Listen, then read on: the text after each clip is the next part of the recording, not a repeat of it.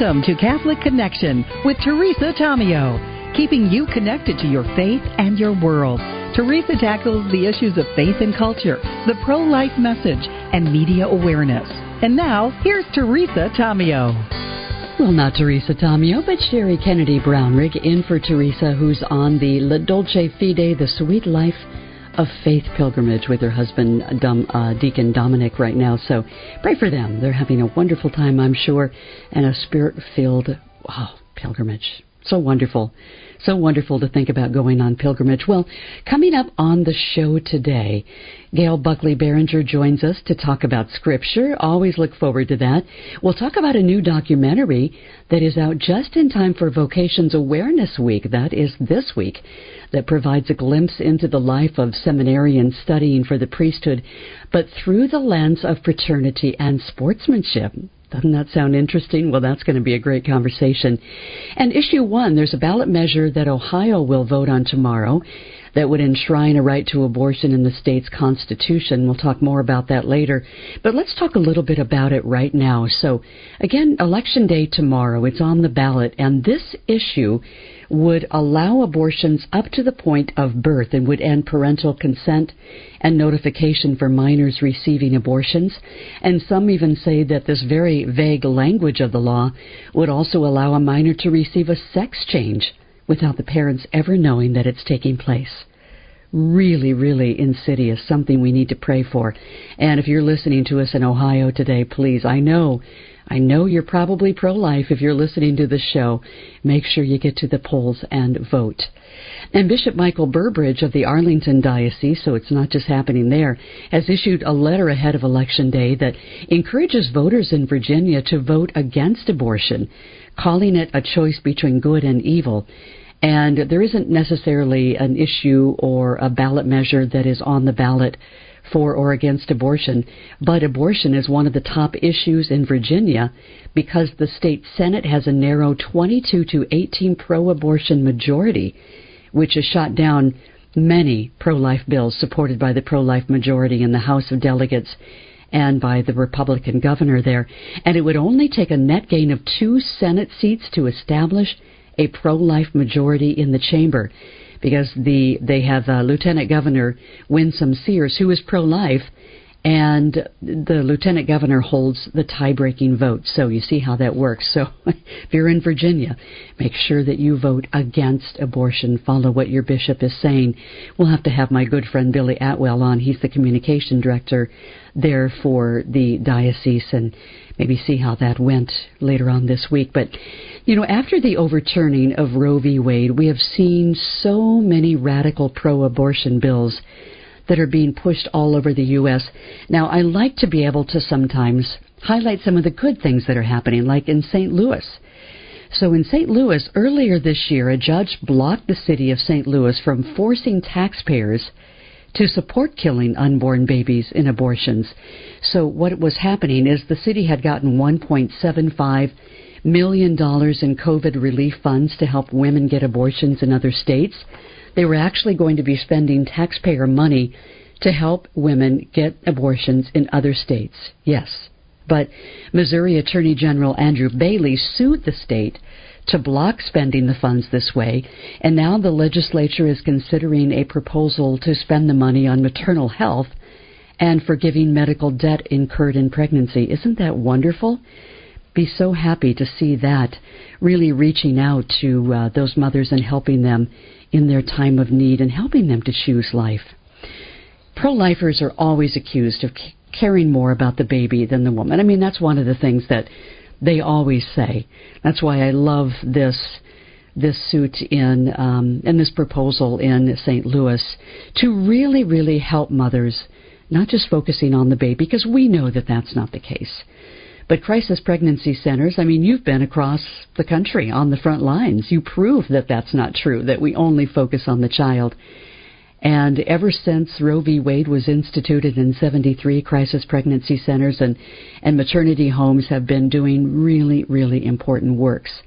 And the USCCB's pro-life committee, established a few years ago, Moms in Need program, actually Walking with Moms in Need, that came out after the Roe v. Wade was struck down.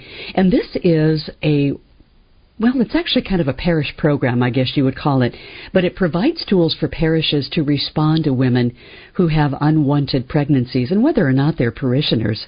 And it helps every person who belongs to a parish respond to the needs of women who need help. And those things might be connecting them with the Crisis Pregnancy Center, holding baby showers, collecting resources from the parish for the pregnant mom.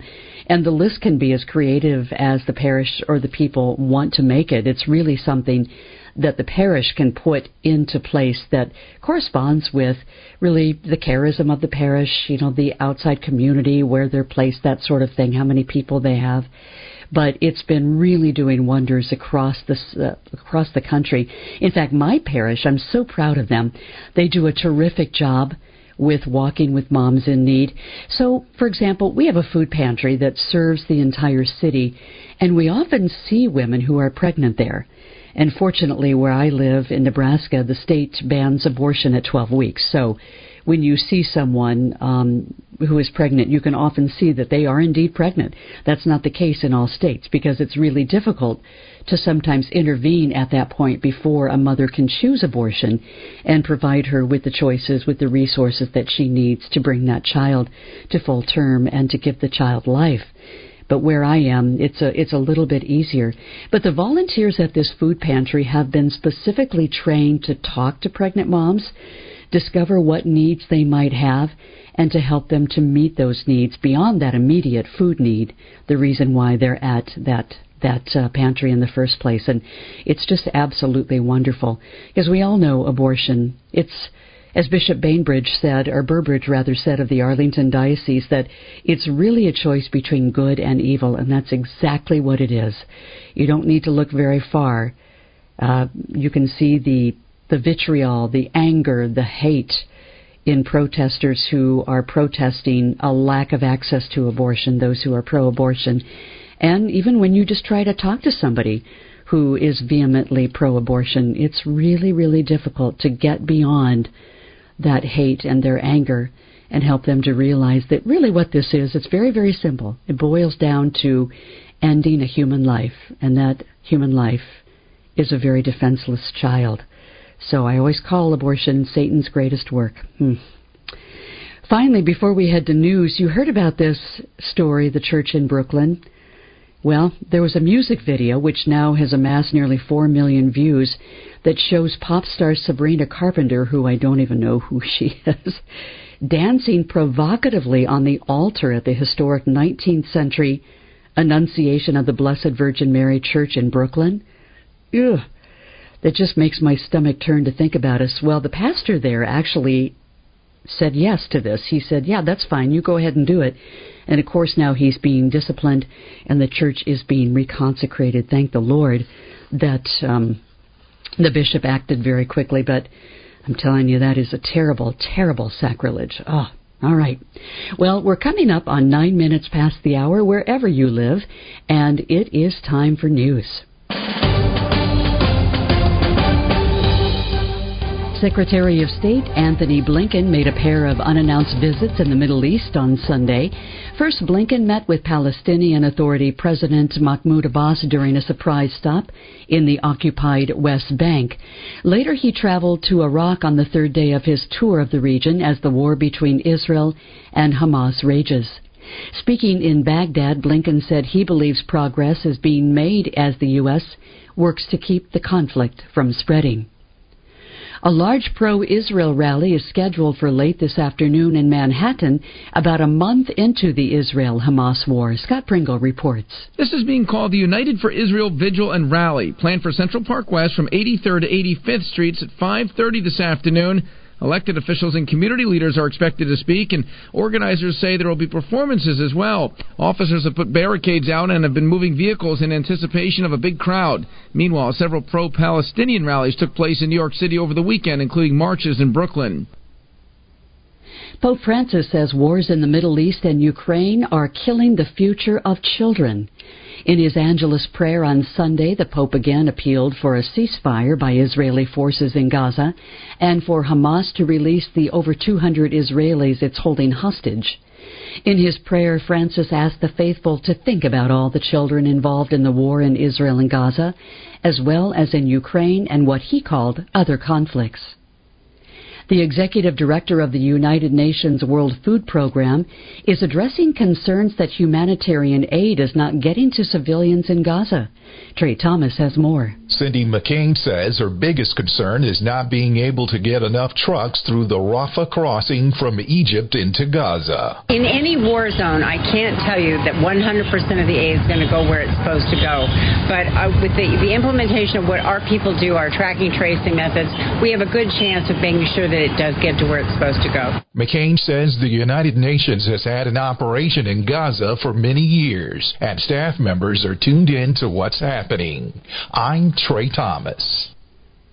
Voters in key parts of the country will head to the polls Tuesday. Kentucky's Democratic Governor Andy Beshear is running to win a second term against Republican challenger Daniel Cameron, who currently serves as the state's Attorney General and has been endorsed by Donald Trump. In Mississippi, Republican Governor Tate Reeves is seeking re-election. He's facing challenger Brandon Presley, who's vying to be the state's first Democratic governor in 2 decades. Meanwhile, in Ohio, abortion rights, as we talked about, are on the ballot there. Classes are canceled again today in the Portland Public Schools District as the teacher strike enters its second week. Today marks day 4 of the strike that began last Wednesday following months of failed contract negotiations between the district and the teachers' union. Last week, the school district asked the state of Oregon to give it the funding it needs to fulfill the union's demands. The district says the teachers' union is calling for changes that would cost $220 million more than it currently has in its budget. The Portland Association of Teachers is demanding smaller classroom sizes and a pay raise of 21% over 3 years. Former President Donald Trump is expected to testify at a civil fraud trial in New York today. Scott Pringle reports. Donald Trump is expected to be asked about his wealth and his business dealings under oath. State Attorney General Letitia James is accusing Trump of inflating his net worth so the Trump Organization could obtain more favorable loans. James is seeking a $250 million fine and also a ban on Trump's company from doing business in New York State. 2 of Trump's sons previously testified, and they blamed accountants for any incorrect numbers given to the banks for loans. Driving deaths are down in Iowa. State officials attribute the 48% drop over the past decade to the graduated licensing program. Continuing to slowly allow more privileges for teens until they gain that experience, until they develop and are more able to make better decisions is what we would always encourage. That's Brett Jepkes with the Governor's Safety Bureau. He says despite improvements over the past 20 years, teens are still 4 times as likely to die in a crash. Get ready for this next story. A spider species is spreading. A study from Clemson University says Euro spiders are spreading beyond South Carolina and could inhabit most of the eastern U.S. The spiders are large, brightly colored, and use their webs to travel in the wind. They are venomous, but researchers say they don't bite humans or pets unless they are cornered. So do not corner the Euro spider. And finally, the last phase of the National World War II Museum in New Orleans is complete and now open. Michael Kastner has more. More than a dozen World War II vets and Holocaust survivors attended Friday's opening ceremony for the $47 million Liberation Pavilion.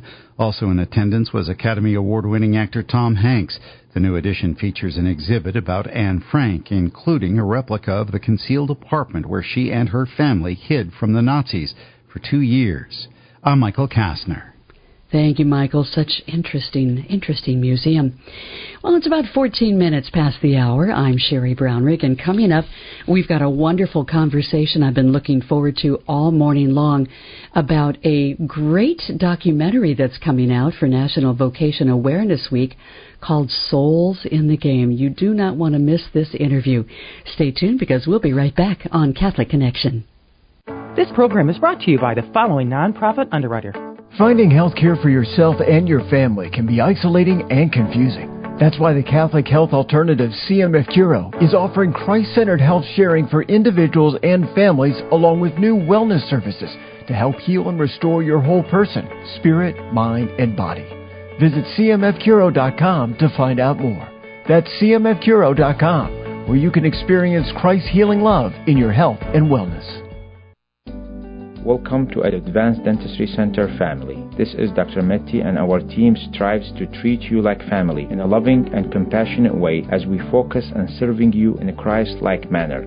We do this by emphasizing prevention and general well-being for a lifetime. Our private practice is small, personal, state-of-the-art, and innovative, with the goal to educate and motivate our patients in improving their oral health. It is through a partnership with you that you will achieve the goals for your smile. Advanced Dentistry is serious about the level of care we provide, with attention to details and an exceptional level of care, skill, and judgment. We are thrilled for the opportunity to serve you. Dr. Matthey and the team invite you to visit them at advanceddentistrycenter.com or call them at 248-594-9592. That's 248-594-9592. AdvancedDentistryCenter.com. People ask how they can care for older family members who can't fully care for themselves. One answer is Visiting Angels, America's choice in senior home care. Visiting Angels assists adults nationwide with 600 locations to continue living at home and not have to move into a nursing home. Their caregivers provide assistance in hygiene, meals, and light housework. Services are provided up to 24 hours per day, and you can select your caregiver before service begins. More information, including franchise opportunities, is on the web at visitingangels.com.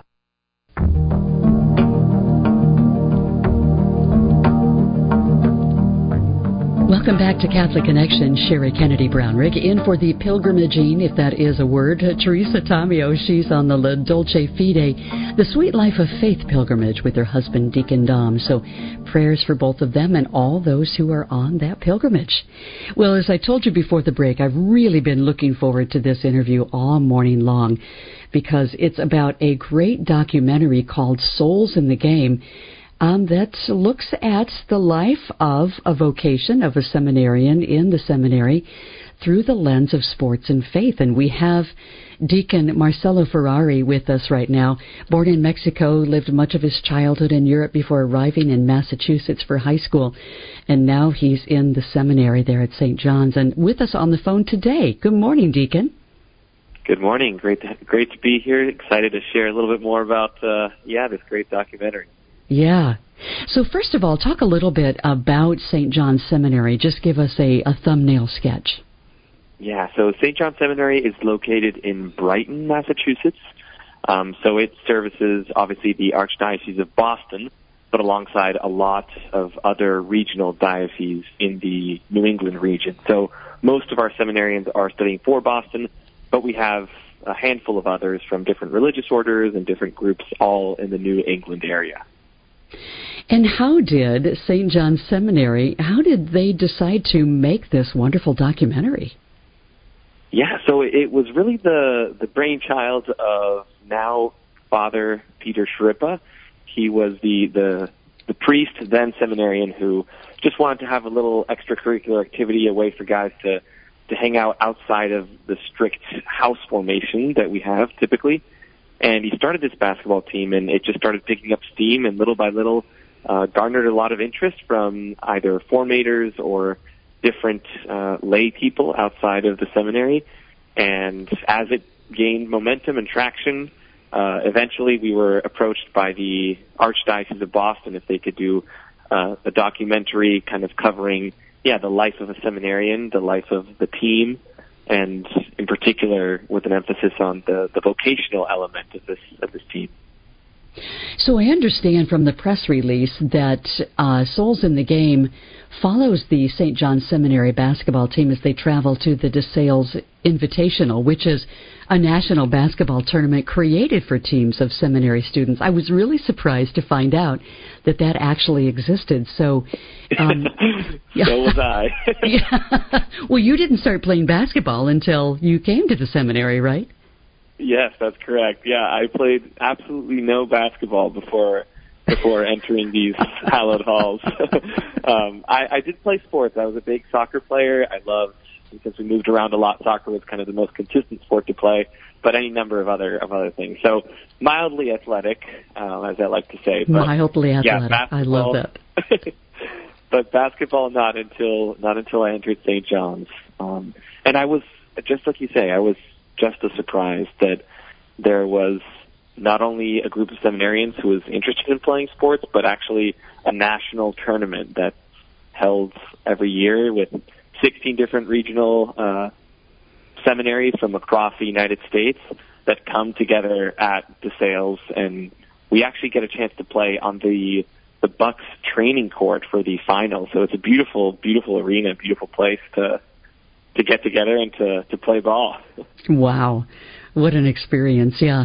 So going to the documentary again, how do you hope that Souls in the Game will change popular perception of who goes to seminary and who can go to seminary?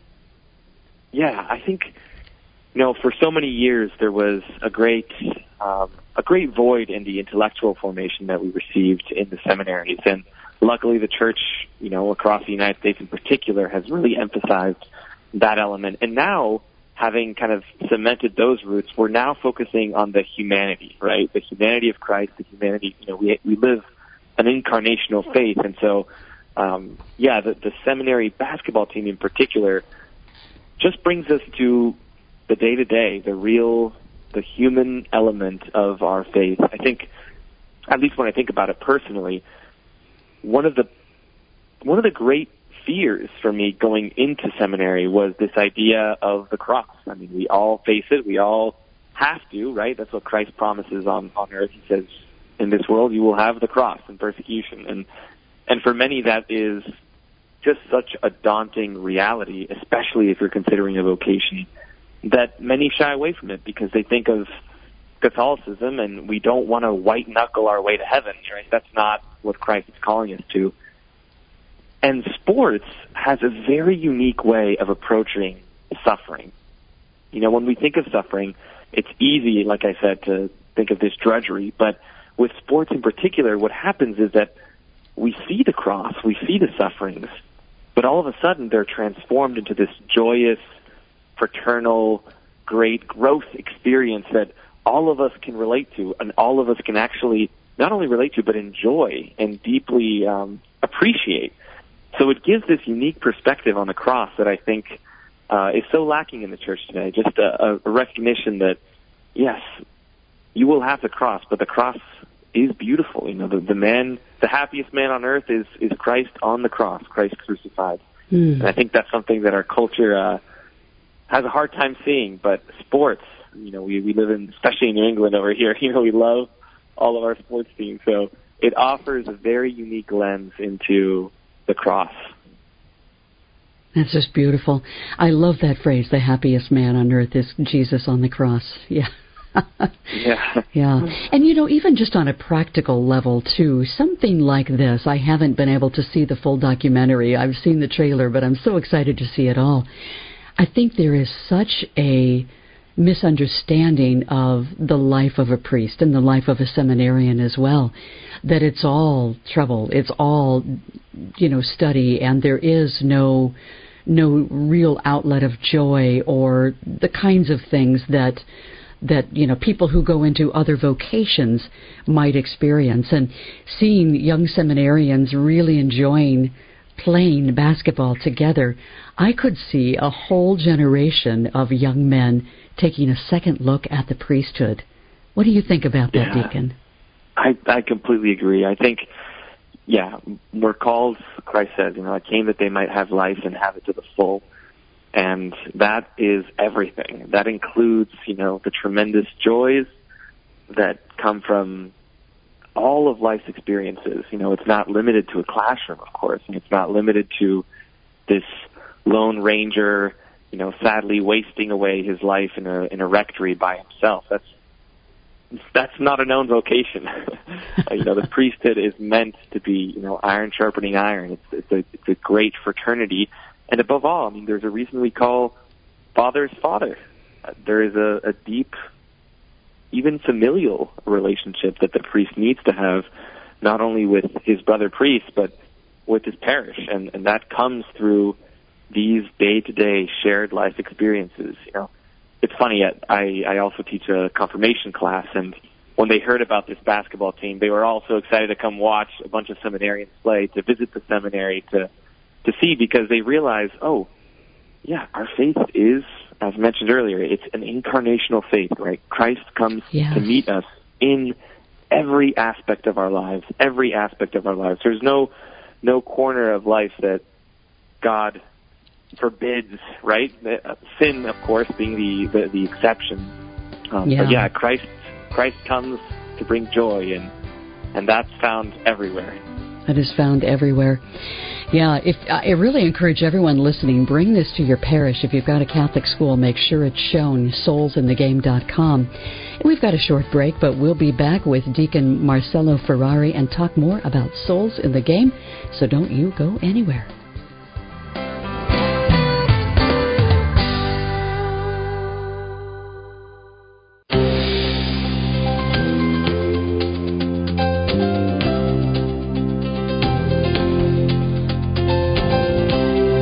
Welcome back to Catholic Connection. Sherry Brownrigg in for Teresa Tomeo, who's on the 2023 La Dolce Fide, the Sweet Life of Faith pilgrimage.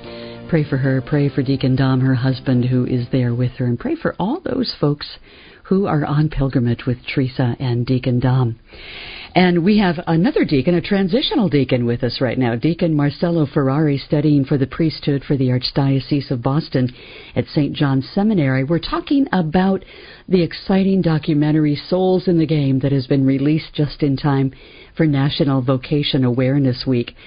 And Deacon and I were talking during the break that this is such an important thing, knowing the way that God speaks to young men, using a documentary like this and using that full incarnation that we inherit as human beings. Sports is such a natural thing. Yes, seminarians, priests, they are athletic. They do live normal lives, and it's such a great way for the Lord to really sort of blast through, I think, some of the misconceptions, some of the noise that is out there, with maybe sometimes just the surprise of seeing all these seminarians playing basketball, and playing basketball pretty well, including you, Deacon. Yes, we do have a lot of fun out there. Yeah, it's a very special time on the court. Yeah. Well, what life lessons did you and your teammates learn from training for and competing in the basketball tournament? I'm sure it was probably something that was really not life-changing. You've changed, you've really committed your life to Christ, but something that really enhanced your life. Yeah, I think, you're talking about vocations and what, especially for young men, one of the quotes that really moved me when I was considering my vocation was this quote from, I believe it's Pope Benedict, who said, or it might have been John Paul II. But he said, we're not called to lives of comfort, we're called to lives of greatness. Yeah, it's Benedict. And he was saying that, and I was so moved. He was like, we're called to lives of greatness, not lives of comfort. And for me, that was something that I knew that I wanted. I knew that I desired this great life, a life of greatness that was not, limited to desk work and at that time I considered, of course, a family, as every young man should. But then when I heard about the priesthood, in particular when I heard about just the reality of a seminarian's life, it was so important for me to hear that, this isn't something reserved for kind of the quiet people in the back of the pews, or who are always there, who've you've known since they were 5 years old that they've been praying the Mass as kids. You hear all these beautiful stories, and of course there are many men who are called in that way, but it's also for the men like me who, maybe wandered from their faith in high school, and then finally, by God's grace, were called back into the fold, as it were, and I knew I wanted this great life, this great, great life. And for me, recognizing that on the court, recognizing that, okay, this is what God is calling me to, a complete gift of self that extends so far beyond the chapel, right? It's so true of all of our prayer lives. We can't allow our faith and our prayer to be cocooned into the church walls. That's never the vision of Christ. You hear about it in Acts all the time. These men were we're going out. And our prayer needs to inform that. It needs to inform all of our lives. It needs to spill out and flood the world from all of the churches. And to me, that's what the basketball team offered. It offered just another place for Christ to reign, another, from the wood of the cross to the wood of the court, as we would say during practice. He reigns everywhere, and for us to encounter him on the court, to encounter him outside of the seminary walls, was practice for our priesthood, for us to recognize, we recognize Christ everywhere. We recognize him not only on the court in our brothers, but then on the streets with our parishioners, with the poor, with the needy, with whoever we encounter.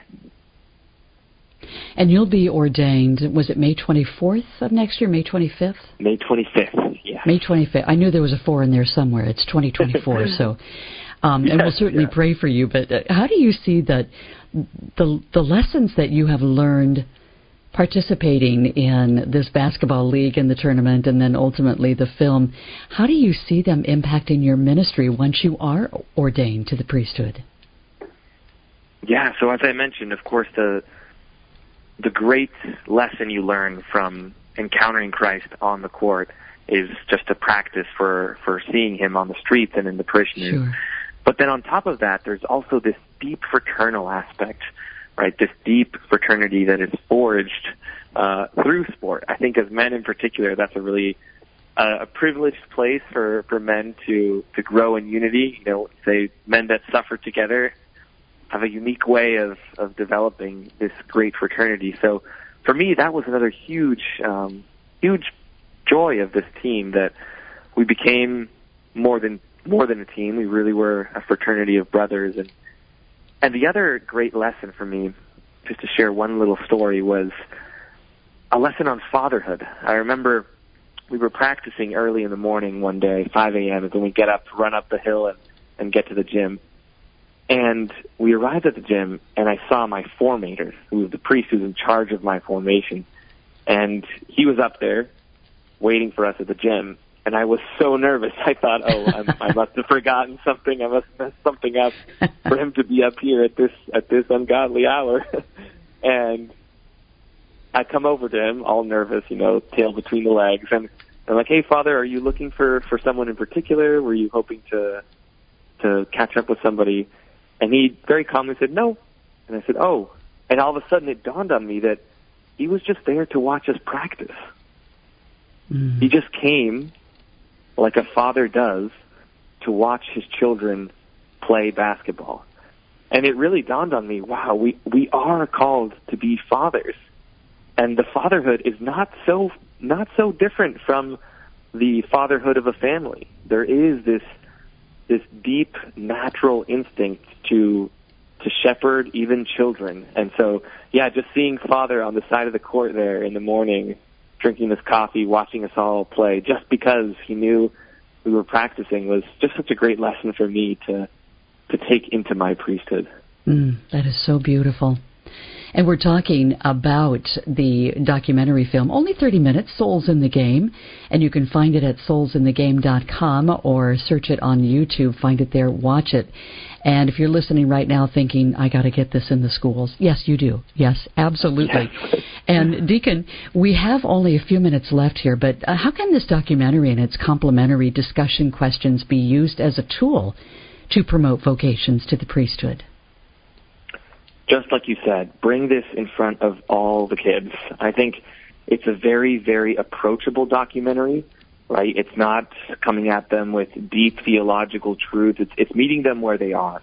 It's meeting people where they are at. And we very intentionally structured the documentary as just an invitation to encounter Christ. So regardless of whether or not these kids, may or may not be considering a vocation at this time, it's a perfect venue for them to just experience what an encounter with Christ looks like. Yeah. I think we forget that there's a very natural reality that we can all experience with that, with our journey towards Christ. And the documentary offers a very easy venue. soulsinthegame.com. Find it. That's Deacon Marcelo Ferrari. Deacon, thank you for being with us, and know that we'll be praying for you as you head towards ordination. And my friends listening, don't go anywhere, because we have a lot more of Catholic Connection to come. We'll be right back.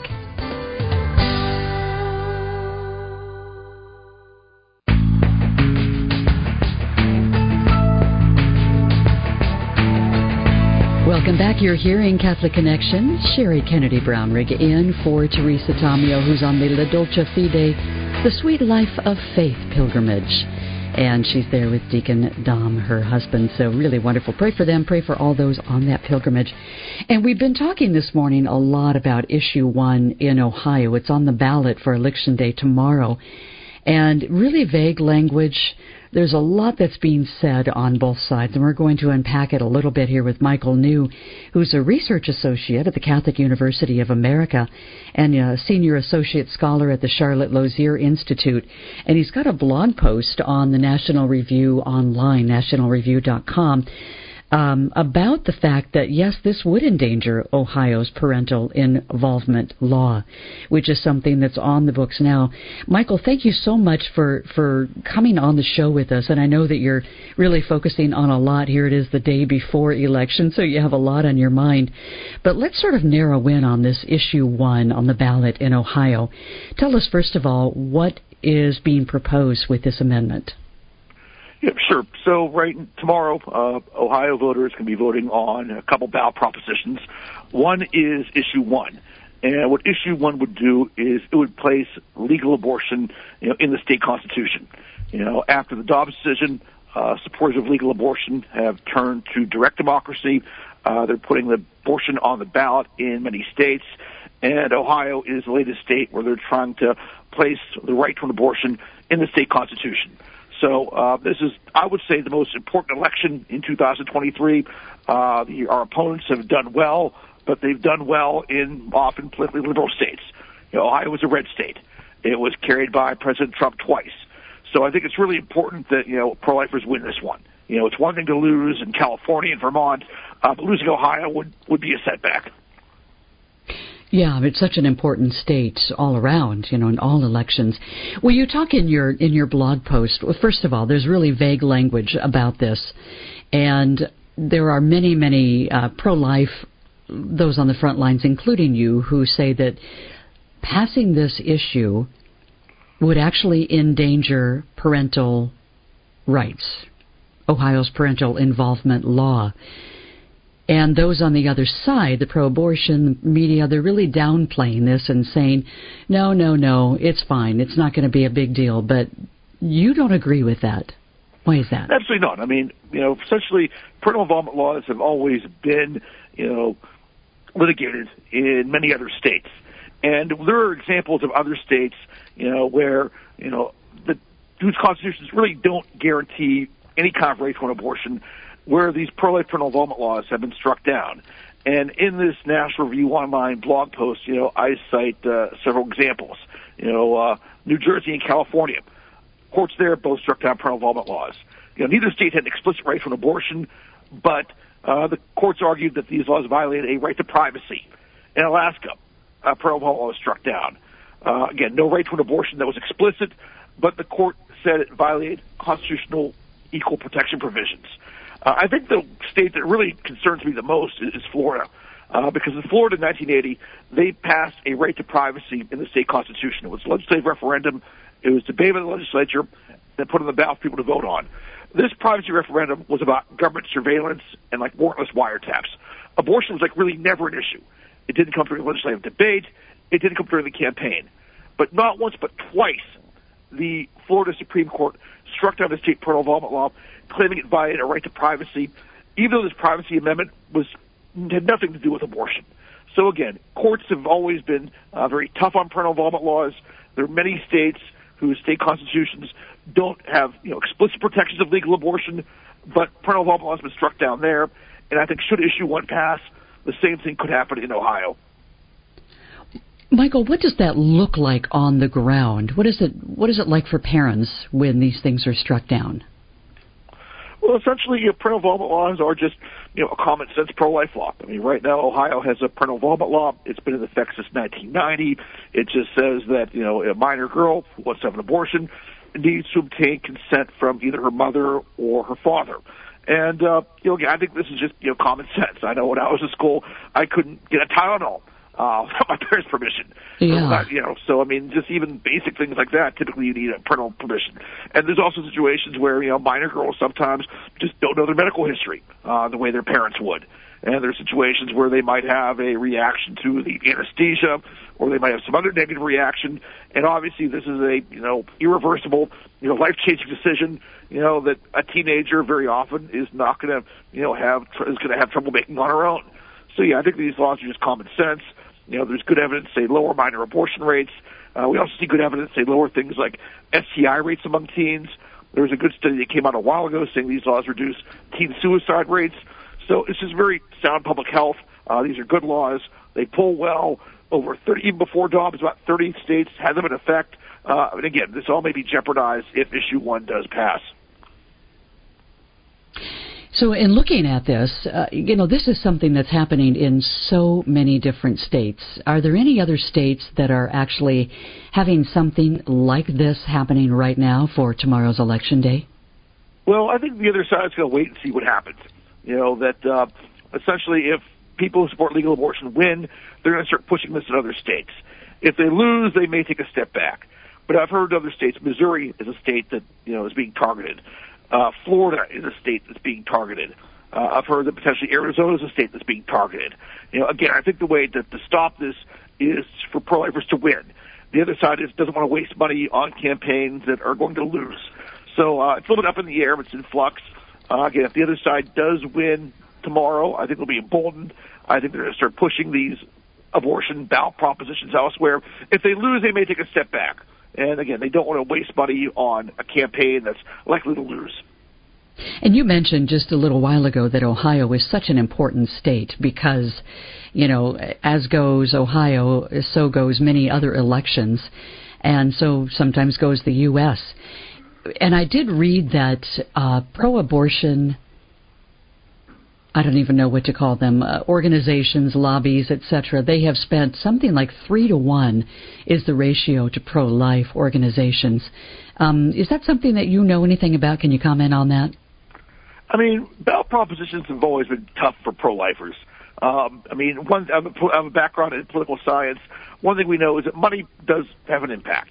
And unfortunately, abortion is a multi-billion-dollar industry in this country. And, groups that support legal abortion tend to be very well funded. Pro-lifers are often at a financial disadvantage. But pro-lifers have raised enough money to run some good ads and get the word out. We have worked hard on the ground. We have people canvassing door to door. One thing I'm reminding people is that the media doesn't decide elections. Polls don't decide elections. Money doesn't decide elections. Voters decide elections. So, yeah, it does put us at a disadvantage. But, we have pushed back. Money has been raised. Sometimes manpower, volunteers are more important than money.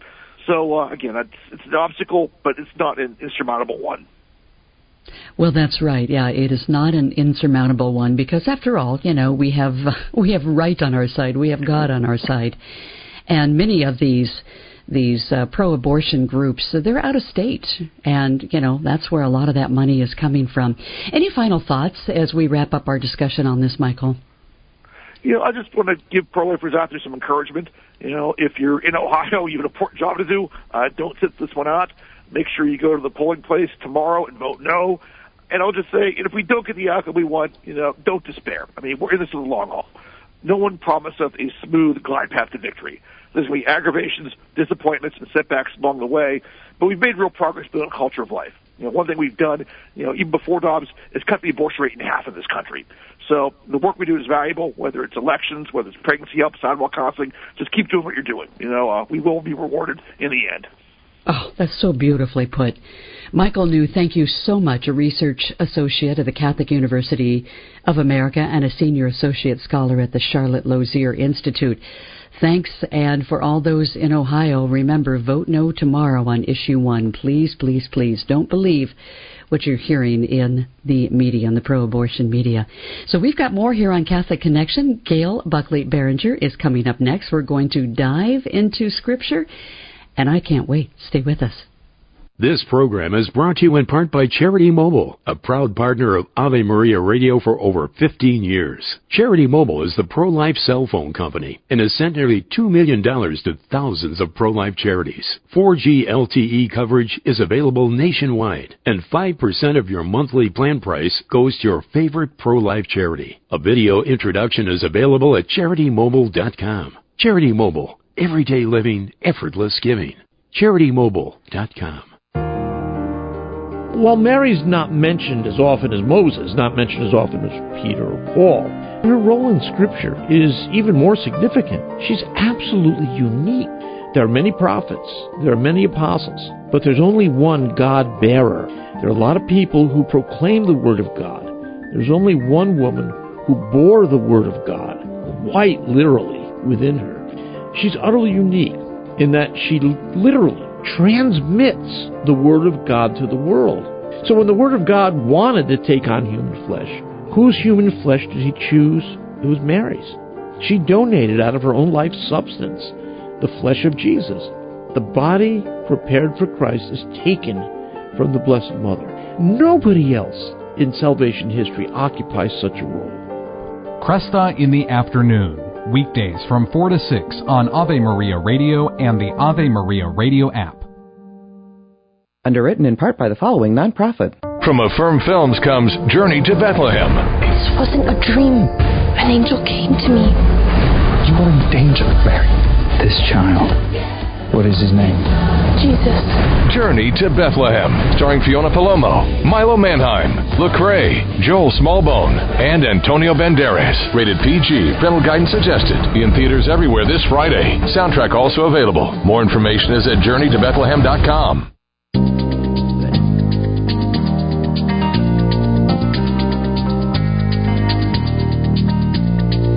Welcome back to Catholic Connection. Sherry Kennedy Brownrigg in for Teresa Tomeo, who's on the La Dolce Fide Sweet Life of Faith pilgrimage. And we've got with us Gail Buckley Barringer from Catholic Scripture Study International. Hello, Gail. How are you? Good morning, Sherry. I'm great. I hope you are too. I am, and I'm so excited for the Scripture today. So what is it? Okay.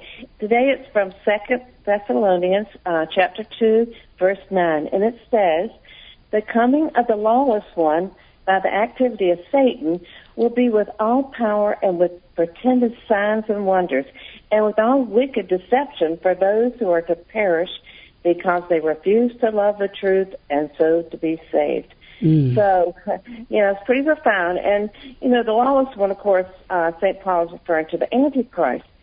Some people think the Antichrist is Satan, but it's not. He's not. The Antichrist is someone who works for Satan, someone who's used by Satan, and that someone may appear to be a good person, but if that one is, it might be a good person, but one is in sin, and he's not a believer. And so even though they are a Christian, but not living according to God's commandments, that person can be used by Satan. When I was a little girl, Sherry, I used to think, the Antichrist would be obvious, like with a tail, pitchfork and all that stuff. I thought, no one would be, excuse me, I'm getting hoarse. I'm thinking no one would, would follow anybody that's evil. Why would they do that, But Satan doesn't work that way. As you know, he doesn't show his true colors. He tricks us into believing something that's good for us or fun or beautiful. And so we often, those things will lead us into sin. For example, sex is good and wonderful between a husband and a wife, but Satan tempts us and lures people into having sex outside of marriage. Of course, that's fornication, and that can even lead to adultery, and of course, both are mortal sins. So, anyway, when St. Paul says that those who perish because they refuse to love the truth, he doesn't mean they just die. but he means they're condemned to hell. Excuse me, I'm really losing my voice here. Anyway, he goes on to say that, God sends them a strong delusion to make them believe what is false, so that all may be condemned who did not believe the truth, but, instead they have pleasure in unrighteousness. I probably need to clarify that. I don't mean that, God purposely, makes them that way. God wants everyone to be saved, and He's not causing them to be, to do this. I'm saying that because of their unbelief and the rejection of truth, that He allows them to wallow in their sin of delusion, In other words, He's basically saying, okay, well, you have free will, and if you choose evil, so be it. And you've made your choice, and now, you're completely blind to the truth. And God gives us, many chances to repent and, turn back to Him, but they don't. So they condemn themselves, these people that, go to hell. Yeah. And they choose to believe the lies instead of turning to the truth, which is God. And they like the lies, and they embrace the deception and become evil. As St. Paul, says, they find pleasure in unrighteousness. God will not take away our free will. Excuse me. I don't know what it will take a big voice when I try to be on the radio. That's right, of course, yeah. Well, why don't you take a quick drink here, and then I was thinking about this. Yeah, this verse is so amazing that the Antichrist, with all power and with pretended signs and wonders, and I think we've been talking about abortion, for example, a lot this morning, as we always do, and that's one of those things that is so presented as, it's a right for women, and it's a solution for women, and it's helping the woman to live the life she wants to live, and it really just sort of glosses over everything, turns a terrible evil into something good, and that's kind of what we have to be on the lookout for, isn't it? Absolutely. Sin blinds people. That's why the Pharisees rejected Jesus. Their pridefulness is, pride is a huge sin. The Bible says, pride comes before the fall. And so their sin blinded them to the truth, which was Jesus. And Jesus, speaking of Himself, He said that the light had come into the world, but people loved the darkness instead of the light because their deeds were evil and they didn't want them to be shown. So this is, we have free will, and we can choose good or bad. Yeah. And sadly, many today have turned away from truth, and evil is prevalent, really prevalent now. So true, Gail. And Gail, we're at the end of our time, but thank you so much, Gail Buckley Barringer from Catholic. Great talking to you, Sherry. Yes, great talking to you as well. Catholic Scripture Study International. Thanks for being with me today. I'll be back Thursday. In the meantime, many prayers for you, and have a blessed day. Thanks for listening. You've been listening to Catholic Connection with Teresa Tomeo.